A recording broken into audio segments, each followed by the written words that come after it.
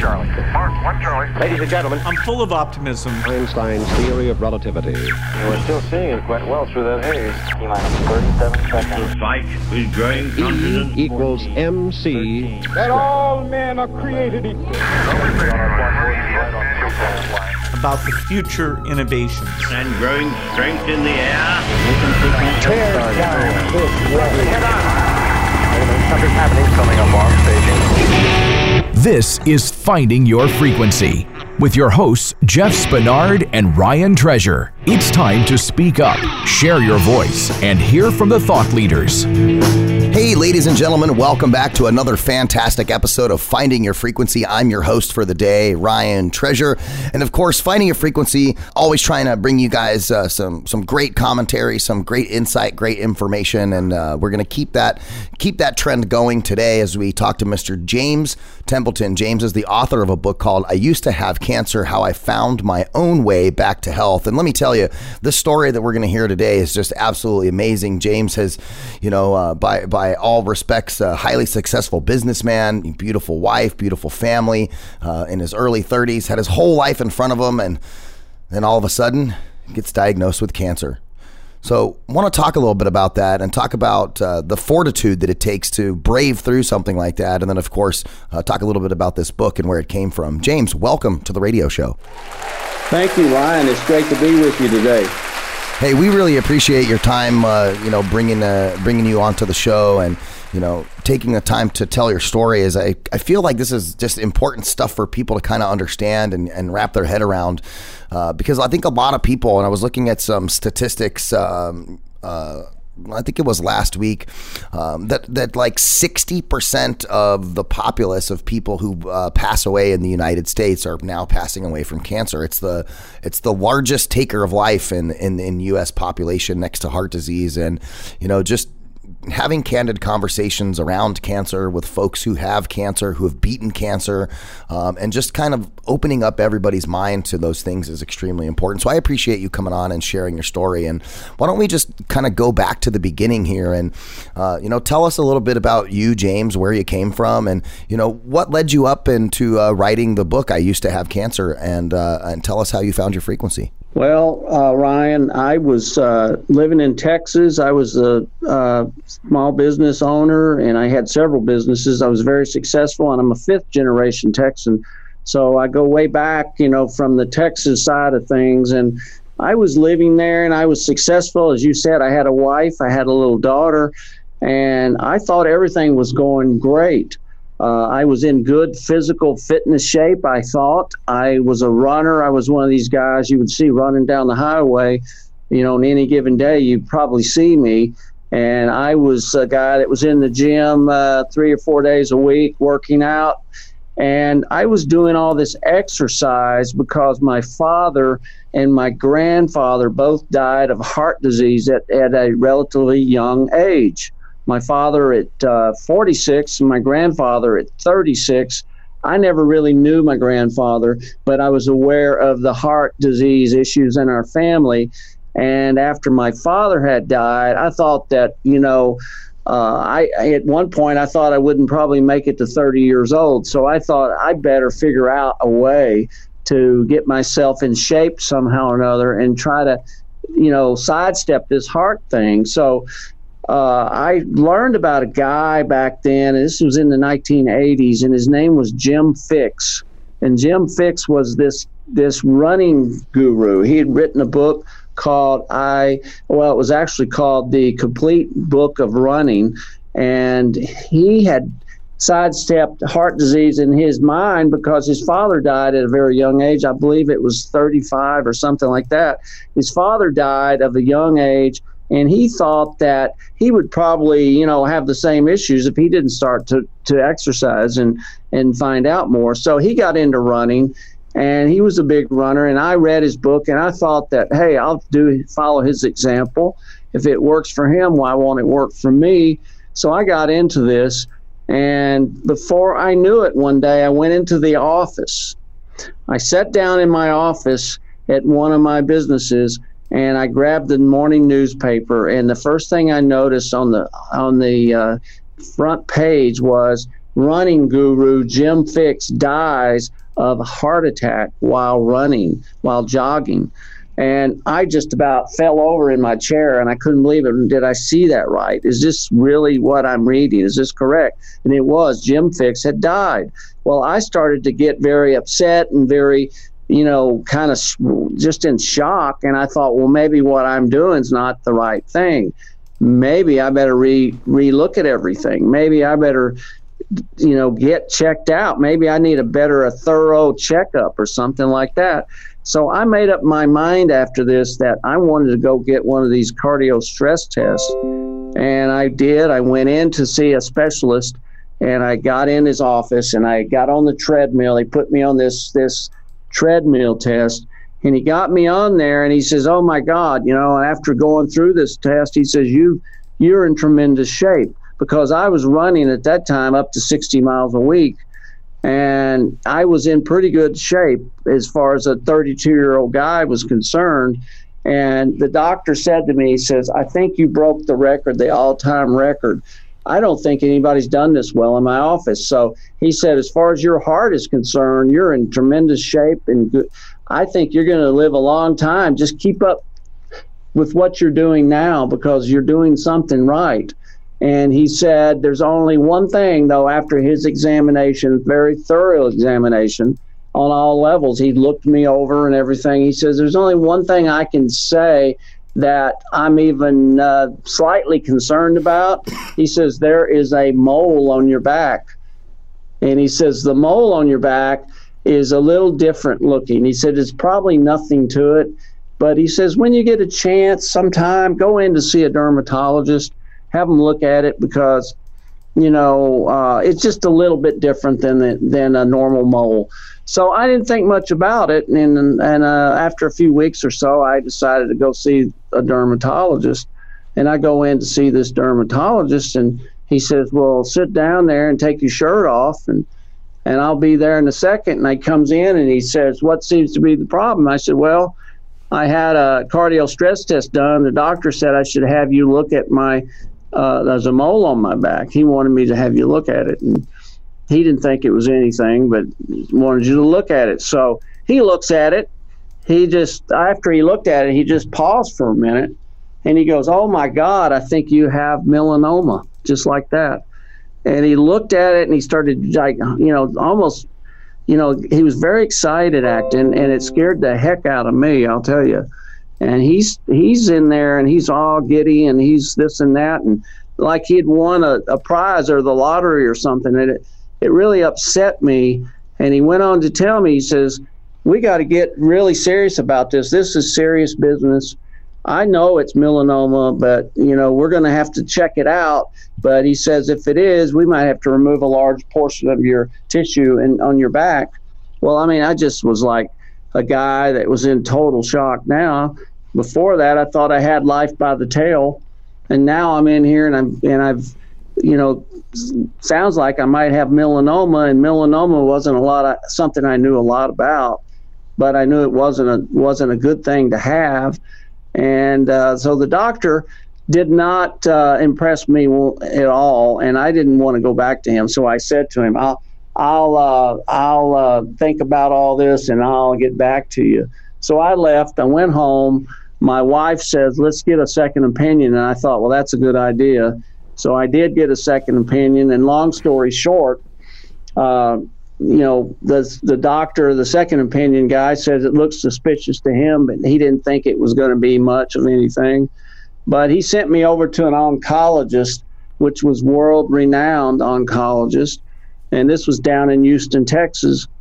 And he says, the oncologist, when I went to see him, he says, it looks suspicious to me also. But he says, there's only one thing that I know to do, and let's remove it right here in the office. And let's see exactly what it is. I'll send it into the lab, and I'll get back to you in a few days. So he did. And he said, just go home. Don't worry. There's nothing you can do. Well, all I did was worry. I went home and I worried. And he took this big 2-inch square plug out of my back and, sent it off. Well, I was going to worry because now I'm thinking I might have melanoma. So he went on to tell me he'd call me, and he did. called me almost 2 weeks later after I'd been on pins and needles. And he calls me up and he says, James, he says, I got some good news and I got some bad news. And he went on to tell me right then, he says, the good news is that it is melanoma. Well, I'm thinking, good news. You know, how could that be good?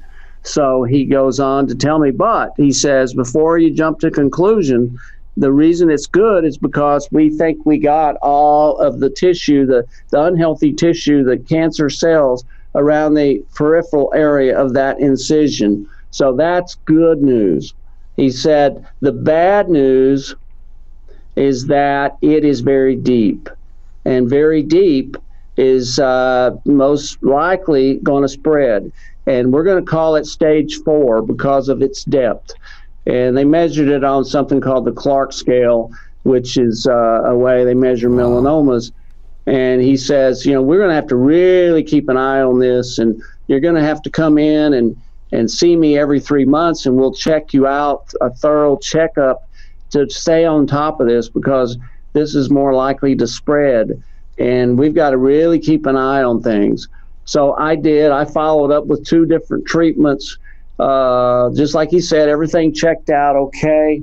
Of course, all along this time, I was just a wreck. I was, you know, went from a happy-go-lucky, ambitious young man to a guy that didn't feel like he had much to look forward to, a guy that was depressed now, a guy that didn't want to go anywhere or do anything. And I just wasn't the same guy. And before I knew it, it caused problems and issues with my wife. And my wife ended up leaving me, taking my daughter into town. And this was after this. I think I lost my, you know, will to live pretty much. That's got to be a tough one too, because I have a daughter myself, and you know, I love my wife very much and I love my daughter very much, and it's one thing to have, you know, your wife maybe decide to make a decision, but you know, to not have that daughter who's, you know, the fruit of your loins around, I bet you that was really tough. It was really tough. And I bet she's a daddy's girl, huh? Oh yeah. She works with me now. So it's wonderful. But you know, after that, you know, I'd almost given up, and I felt like, you know, what's the use there for a little bit. And before I knew it, though, I found a lump in my groin. I found this lump in my groin area, and that didn't feel right. So I went to see the doctor, the oncologist, and he says, well, we need to go in and see exactly what this is. He said, it's probably not much to it. We'll just do a little biopsy. He says, there's probably not going to be anything, but we need to make sure. So he told me to check in the hospital. And when I did, you know, I had the surgery, and I woke up from the surgery. And I knew I was in trouble because when I woke up, there was this huge bandage in my groin area. And it wasn't just a little bitty, you know, Band-Aid or biopsy. It was huge, you know, bandaging all around. So as I lay there in the recovery room, the doctor comes in the door and he says, well, I'm sorry to tell you the cancer spread. The cancer's in your lymphatic system now. He says, that's not what we wanted to happen. He says that, you know, now we're going to have to get very, very aggressive with this because this is an aggressive type of cancer. And he says, it's all I know to do, and I want you to do 80 chemotherapy treatments. And he says, we need to do experimental chemo because that's the only kind of treatments that I have found to work pretty much at all with this kind of cancer. And he said, we'll elevate your temperature as high as we can, then we'll induce the chemotherapy. And he says, we'll do that after you recover, after a couple of weeks of recovery here in the hospital. And he also went on to tell me, since we removed all of your lymph nodes in that area down in your right groin, he says, we're going to have you do a lymph drainage pump on a regular daily basis, which is going to take 2 or 3 hours at least a day to do that, because we don't want you to get lymphedema and end up losing your leg, because all of my lymph was going to drain into that leg, and it was, you know, already swollen twice as big as the other one. And so I had to do that. And then he went on after I asked him, and I really tried to get it out of him. And he obliged me and said, listen, he says, you got a 20% chance of survival. And this was in his opinion, 20% chance of surviving 3 to 5 years. If I could get through those 80 chemo treatments, basically alive.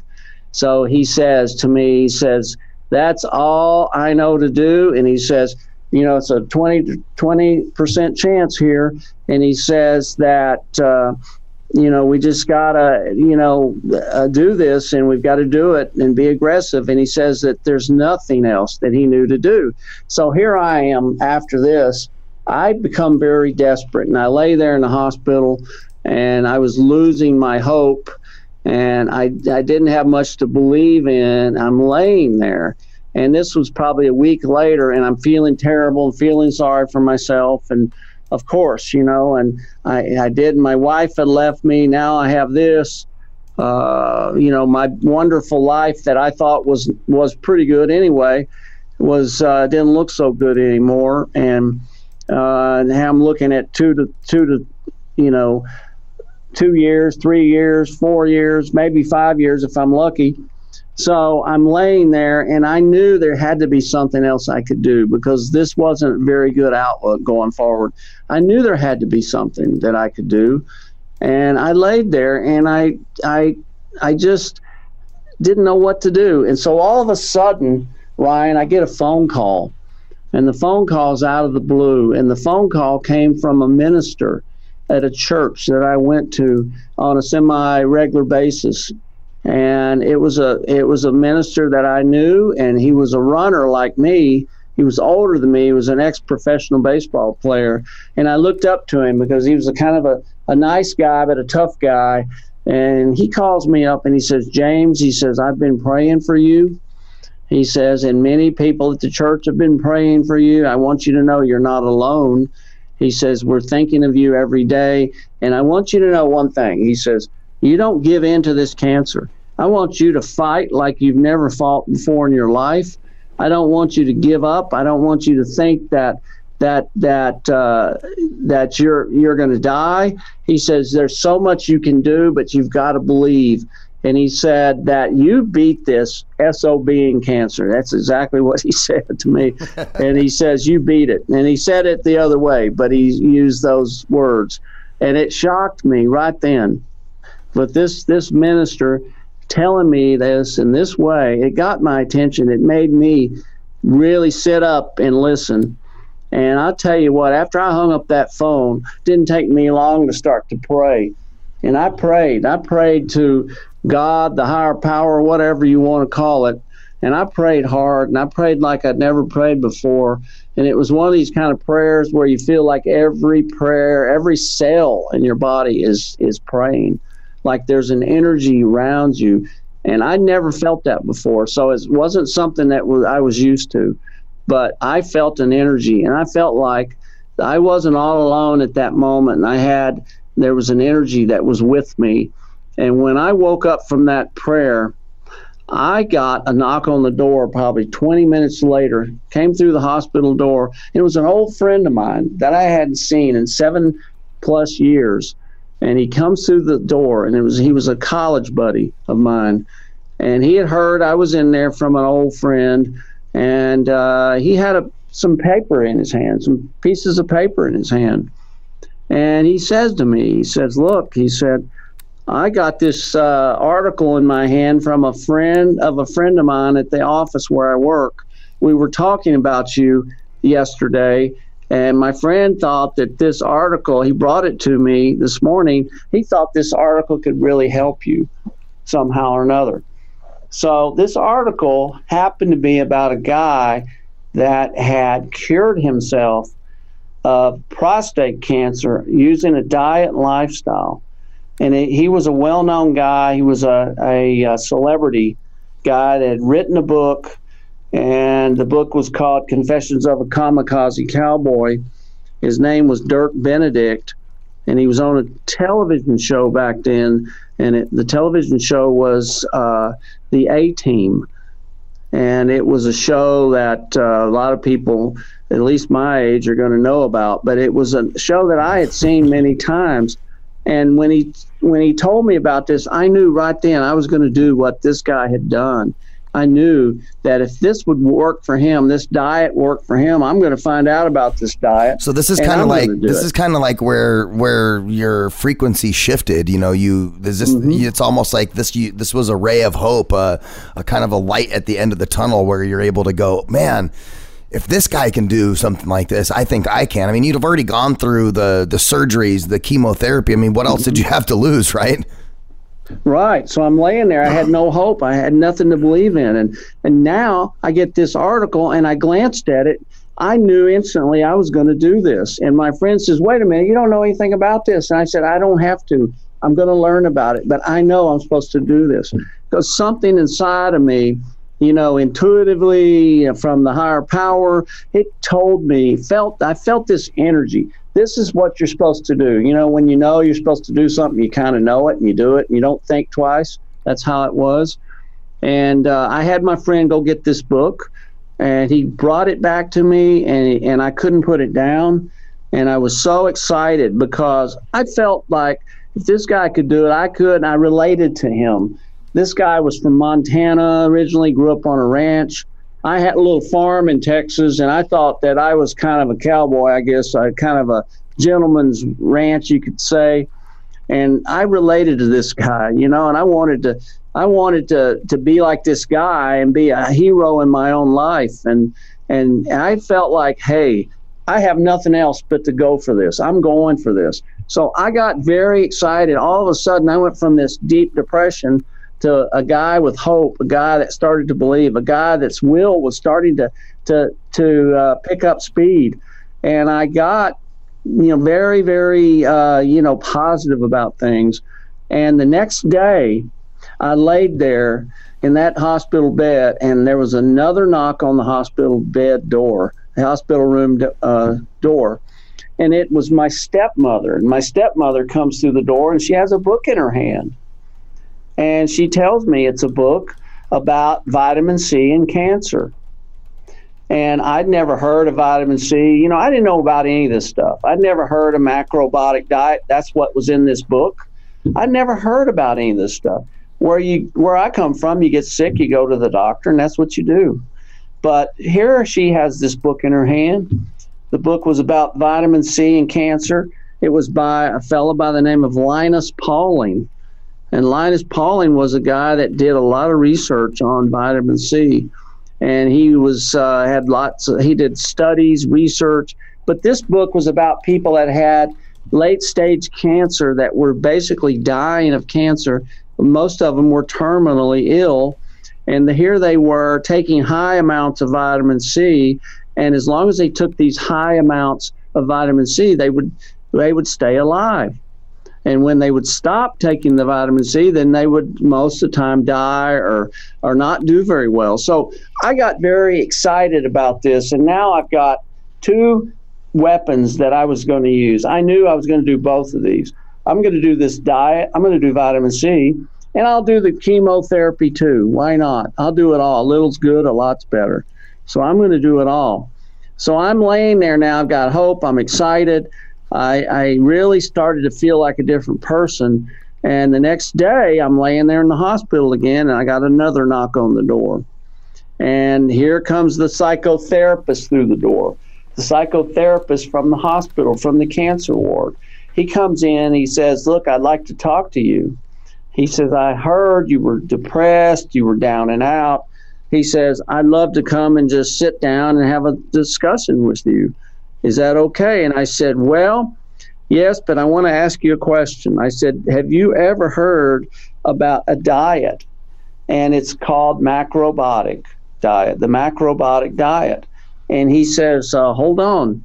He just took off for the door.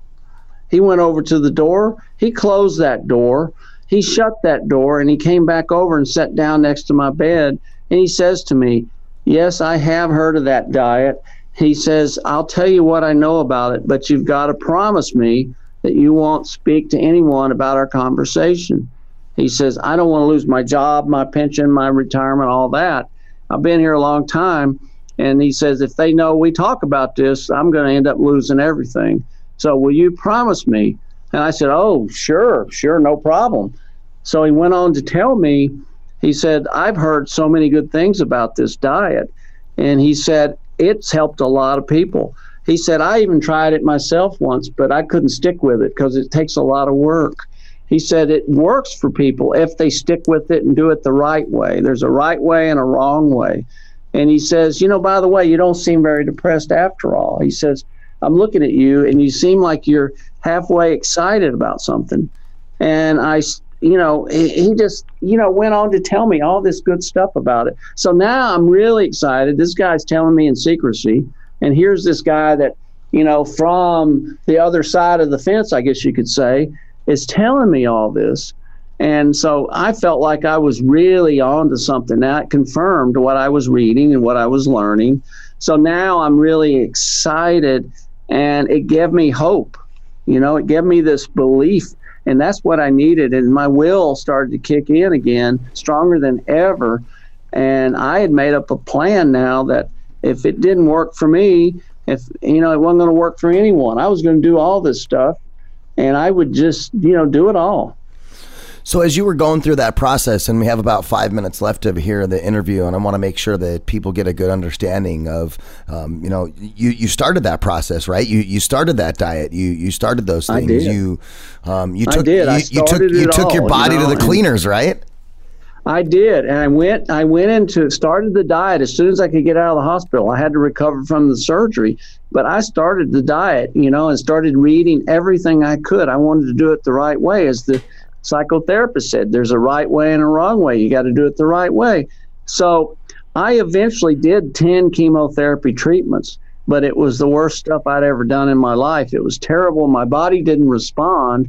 And the doctor comes in one day and says, look, I'm sorry to tell you, but your body's not responding the way we had hoped.